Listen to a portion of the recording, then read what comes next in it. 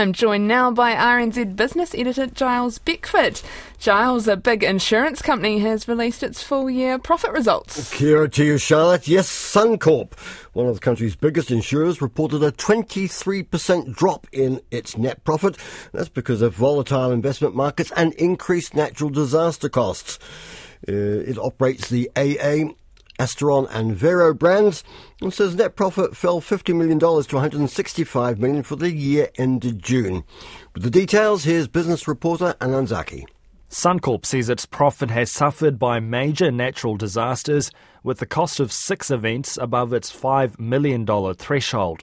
It says overall natural disaster claims increased by more than a quarter to $107 million, exceeding its full-year allowance by $45 million, which is also higher than last year.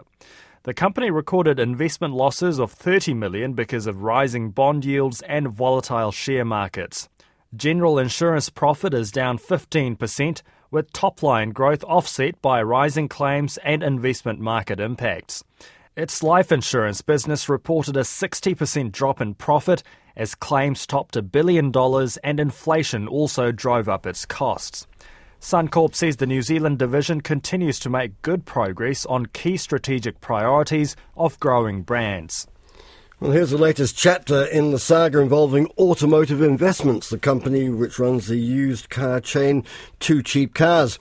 Its executive director and largest shareholder, David Senna, has pushed back against concerns raised by the stock exchange watchdog regarding the independence of directors nominated to join the board.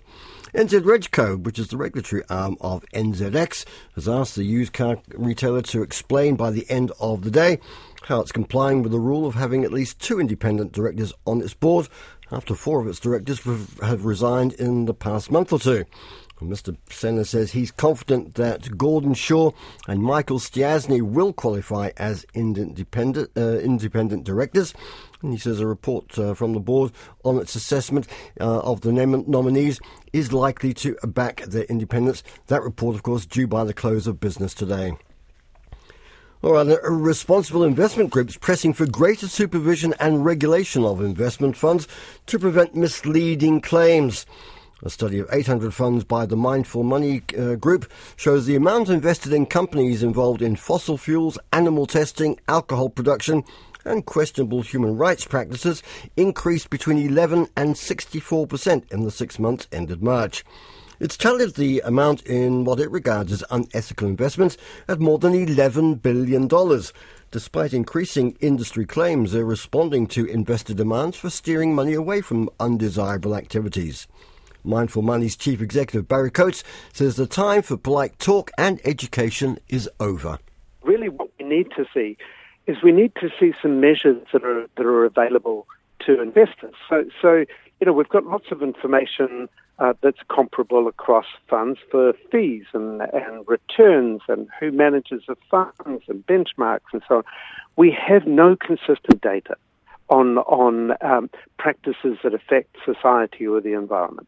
And that's what we need. We're finally getting climate change information through the carbon disclosure reporting, the subject of government regulation, but we're not getting that extended to other environmental and social issues. It needs to be, those issues need to be covered and the reporting needs to be made obligatory. That's Barry Coates from Mindful Money. Another New Zealand technology company has been snapped up by overseas buyers. The privately owned self-service payment company Invenco has been sold to United States-based global industrial company Vontier for at least 128 million New Zealand dollars. Vontier's chief executive Mark Morelli says Invenco's outdoor payment terminals and its cloud-based services for petrol stations are a good fit. The purchase price matches Invenco's anticipated revenue of $128 million this year, although the price could increase depending on Invenco's future performance. The US Federal Reserve will continue its aggressive monetary policy path after a stronger than expected jobs report.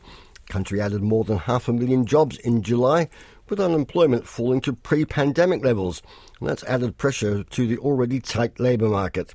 Latest US inflation numbers are due out later this week, with the consensus that the annual rate will slow to 8.7% from the 40-year high of 9.1% last month. Even so, the Fed's seen as having no choice but to continue its policy of big interest rate rises, Well-known economist Mohamed El-Erian says this shows the Fed is playing catch-up and it calls into question its analysis and policy decisions. If you want to be charitable, you would say that the changes were all exogenous and unanticipated. Who would have anticipated the war in Ukraine? But, inflation was a problem before the war in Ukraine. The U.S. inflation rate for mid-February was already 7%. I think it's complacency. People got used to a certain macroeconomic regime of insufficient demand, and they didn't pay attention to the extent to which COVID has changed the underlying dynamics of the global economy. It was complacency. That's Mohamed El-Erian. Let's catch up on financial markets, see how they've started the week with Andrew Cathy of Craigs Investment Partners. Kia ora to you, Andrew. Kia ora, Giles. Well, it's a wet, cold, soggy day all around the country, and from the looks of it, the share market's feeling much the same. Yeah, look, it is. It's not continuing its run. Our market's up about 11% from mid-June, but today it's off about 0.25% or down 26 points at 11,702.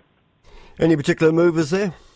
Look, A2 Milk's off almost 2%, down 11 cents at $5.47. Auckland Airport down 8 cents at $7.65. Contact Energy back in the trend, it's up 3 cents at $7.71. Fisher & Paykel Healthcare unchanged at $20.76. Infratools unchanged at $9.07. Mainfreight, it's down 0.5% at $78.15. Meridian Energy down 1 at $5.14.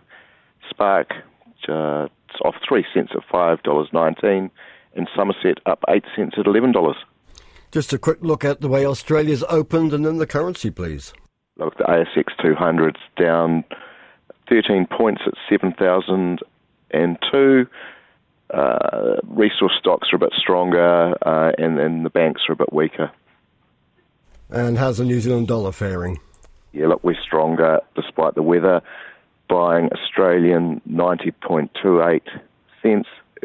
Against the US dollar, we're 62.33. Against sterling, we're 51.73. Against the euro, we're 61.33. And against the yen, 84.41. Which leaves us with interest rates, oil and gold. Interest rates, 90-day bank bills, 3.295%.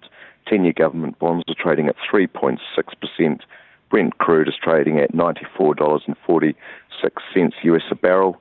And gold largely unchanged at 1,772 US cents an ounce.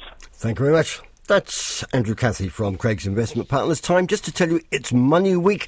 If you want to get a lot of detailed information, educational, instructional and helpful, you can go to the Sorted website for a whole host of webinars and discussion documents. Even get your questions answered on matters financial. And all the latest news, financial and the numbers, we will update around 5:30 in Checkpoint. But for now, Charlotte, that's business. Kia ora.